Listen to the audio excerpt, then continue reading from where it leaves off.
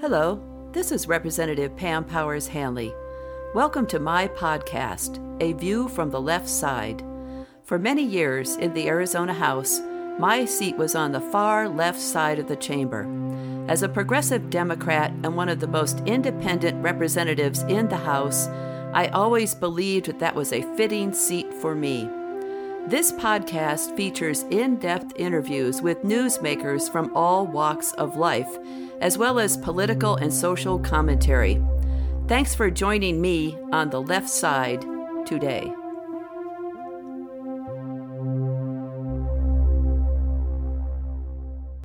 Season 2, Episode 3 of A View from the Left Side is a compilation of legislative updates recorded between January 24, 2022 and February 3, 2022. It ranges from regulation of marijuana to cheaper guns.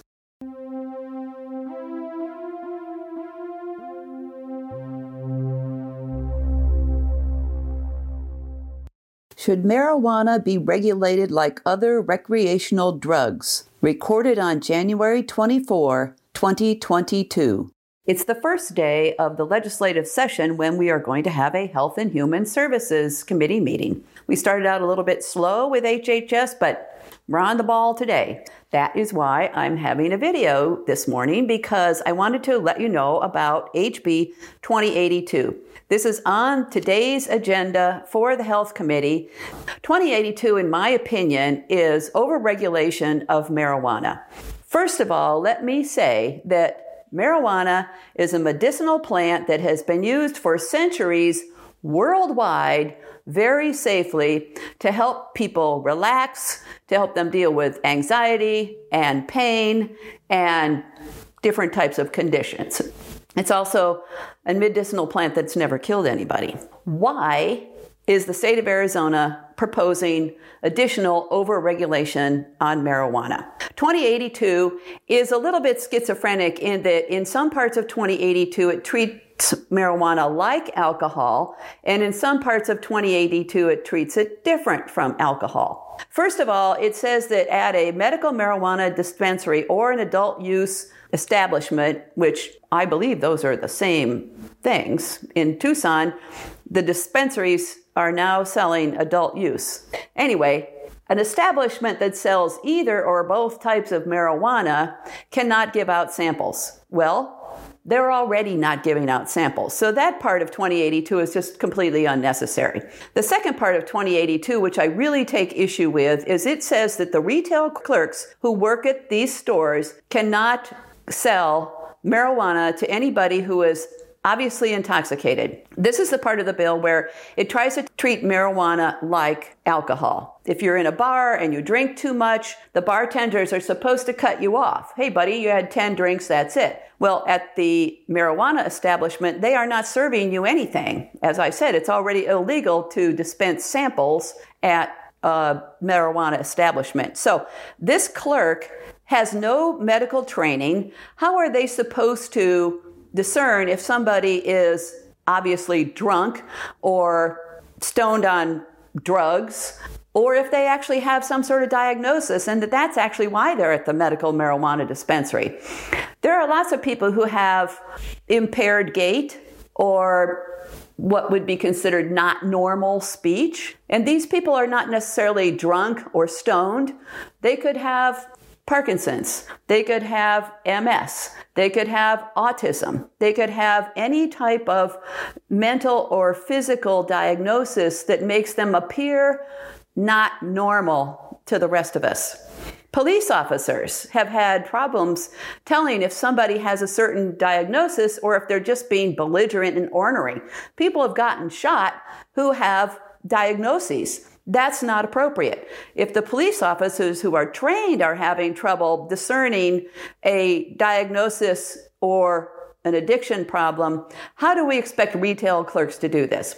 I think this is a way to entrap people. As one of my fellow Democrats quipped, there are going to be some aggressive county attorneys who are going to be waiting in the bushes outside of the medical marijuana or the adult use store to find somebody who's walking funny.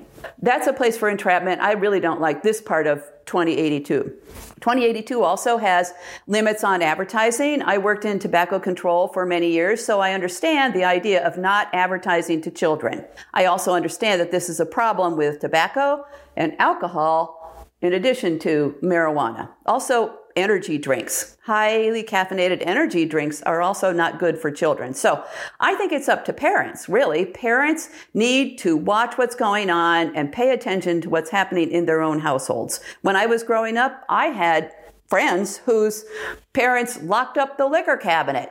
We should be locking all these things up that are unsafe for children. Liquor, cigarettes, marijuana edibles, and guns. None of those are good for children. So parents, please be responsible with the things that are in your house. Again, is marijuana like alcohol? Should it be regulated like alcohol, or should it be regulated differently?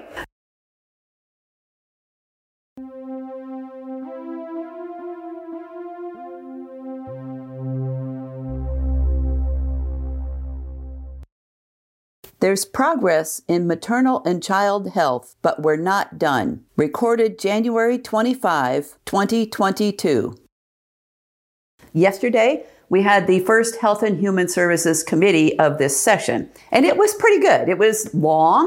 It was a bit of a mixed bag with lots of different bills, but one of the best things that happened in that committee was the passage of HB 2111.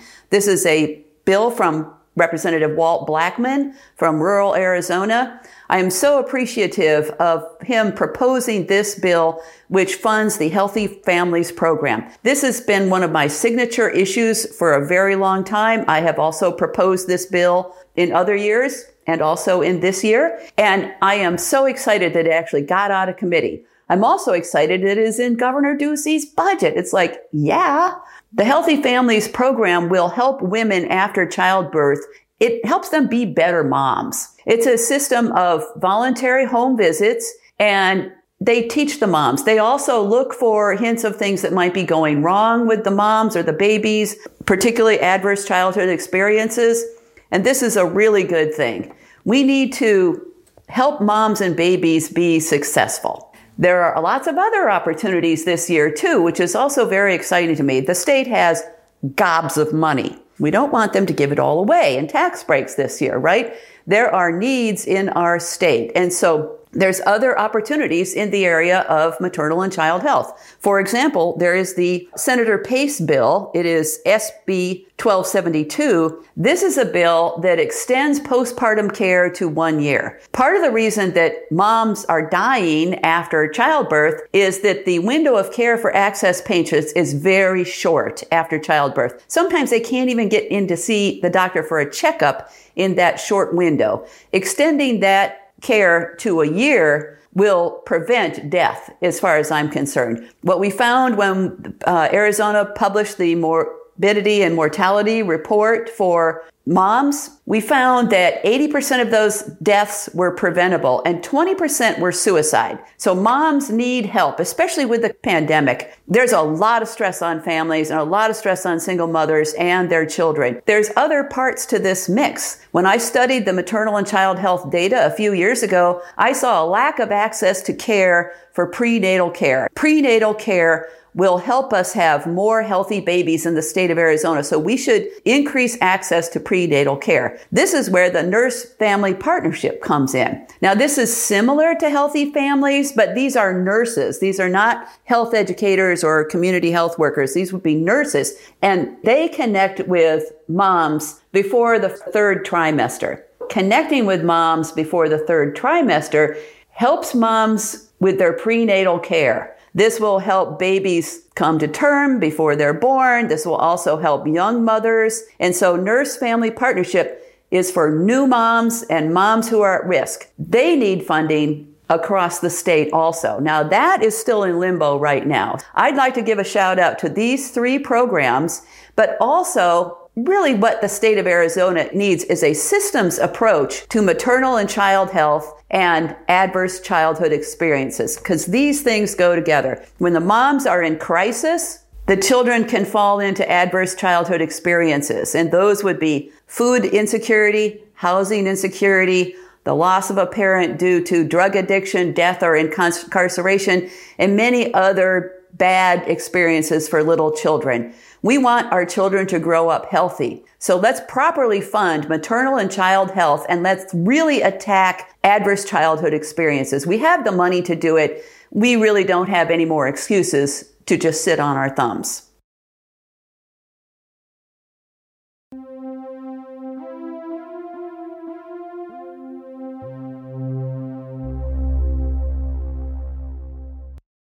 Does Arizona really need cheaper guns and guns on campus? Recorded January 31, 2022. I'm starting off the week with two gun bills that are winding their way through the Arizona House and Senate. The first one is HB 2166. This is on the agenda for Ways and Means for this week. So if you are on Request to Speak, you can go there and give it a thumbs down right now. What 2166 does is it exempts all firearm and weapon sales from transaction privilege tax or use tax. In other words, weapon sales would not be charged sales tax. This is completely unnecessary. It is picking winners and losers. It is favoring gun owners over everybody else. And we would lose more than $6 million in sales tax revenue if this bill passes. This is a state that doesn't even universally exempt food from sales tax. Why would we exempt weapons from sales tax? The second bill is SB 1123. This is from Senator Wendy Rogers. And so what this does is this allows concealed carry of weapons on campus. I have three big reasons why I'm against this bill. They are May 4, 1970, October 29, 2002, and April 16, 2007. May 4, 1970 was a huge black mark on our country's history when the Ohio National Guard slaughtered 4 Kent State college students who were protesting the Vietnam War, and 9 other people were injured. What would have happened at Kent State if those students had been armed? We would have had an all-out gun battle. Those Ohio National Guardsmen should not have been there and should not have been armed. They were protesting peacefully. They were exercising their right to freedom of speech, and they were killed for it. No guns on campus. The second date, October 29, 2002, was when 3 nursing professors were shot at the University of Arizona Health Sciences Center. I was working at the Arizona Health Sciences Center at that time, but I was not in the complex when it happened. Everybody was put on lockdown because we didn't really know where the shooter was initially or where he would go next. Again, those nursing professors didn't deserve to die. Maybe that student needed more help, but he died also. Not a good thing. The third date, April 16, 2007, is the date of the worst campus shooting in the United States. That is when Mr. Cho took his automatic weapons and killed 32 people at Virginia Tech and injured another 17 more before he shot himself. He had a mental health diagnosis, but he was still freely able to buy guns and ammunition because we have too many loopholes in our system. I would suggest a no on 2166 and a no on 1123. We don't need more guns. We don't need cheaper guns. And we definitely don't need guns on campus. Guns will do nothing to help people learn on college campuses, but it will do a lot to bring fear into the hearts of some of the people who are there. Guns are about intimidation. They're not about learning.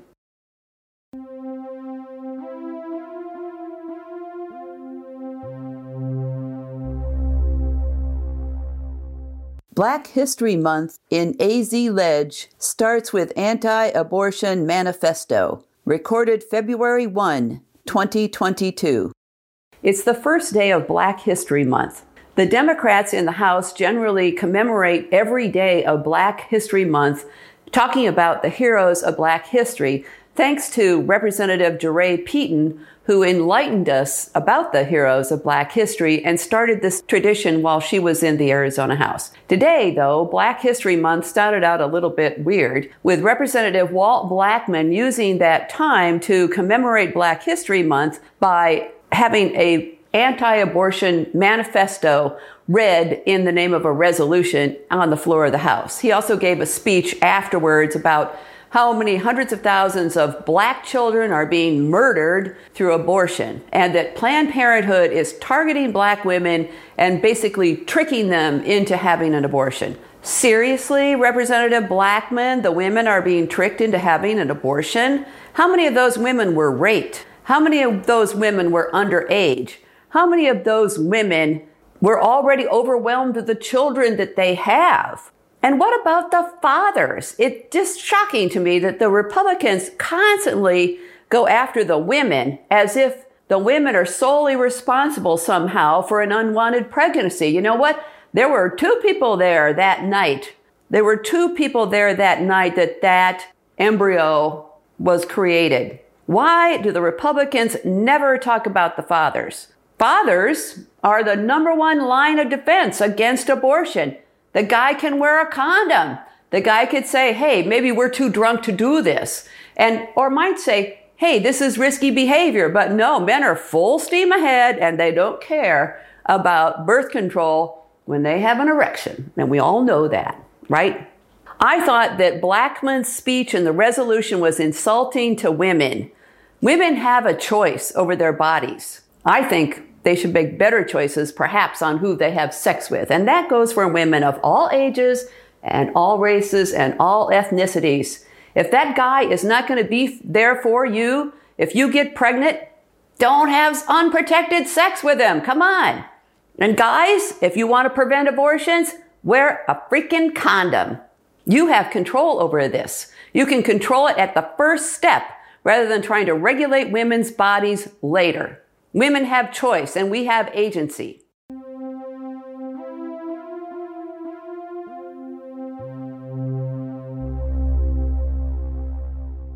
Specialty license plates, the ultimate in picking winners and losers. Recorded February 3, 2022. Today's video is about license plates. I have been here for 5 years and I have voted against every single license plate bill. And I've also seen the shifting sands of the license plates bills where very few of us voted against them at the beginning, but now we're getting like close to 20 people voting against any different plate. So why do I vote against the license plates? Because in my opinion, this is the ultimate in picking winners and losers.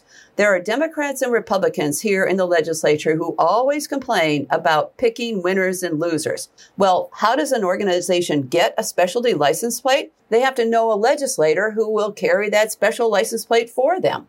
Last year, we had a license plate that passed. It was for a museum in Scottsdale. Well, why does that museum in Scottsdale get a steady stream through the state government forever of $17 for every plate? Aren't there other museums that perhaps could use some extra money? We have a bill coming up to have a specialty plate for a teen center here in Maricopa County. What about teen centers in South Tucson or Yuma or Chinle or Kingman? Aren't there other teen centers in the state of Arizona that could deserve some extra money? I don't think that we should be funneling money through the state government to designated charities. There's no vetting. There's no competition. If we're going to have a museum plate, why don't we have it open to a competition? Why don't we have a sunset date on these license plates? No sunset date. So I don't understand why we're doing this. We openly admit that these bills are written to get around the gift clause, and I think that's a really terrible idea. The other thing that I really don't like about the license plates is people really don't know what they're buying. It's not clear on Service Arizona that of the $25 fee for a specialty license plate, $17 goes to a designated charity. It's a little vague on Service Arizona exactly where your money goes. Many years ago, when I bought an environmental plate for one of my cars, it specifically said that the money was going to go to Arizona Highways magazine. I thought, well, I like Arizona Highways. I will go ahead and do that. So $17 out of my $25 fee every year goes to Arizona Highways,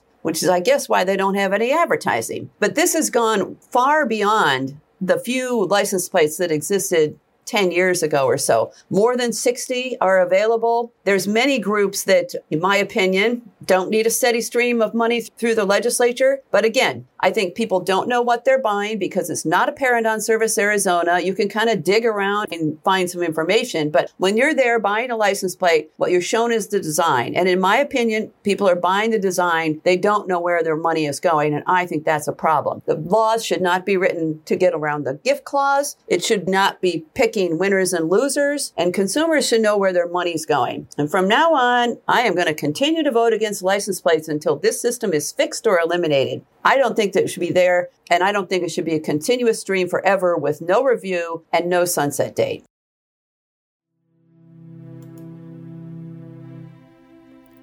Thanks so much for tuning in to A View from the Left Side today.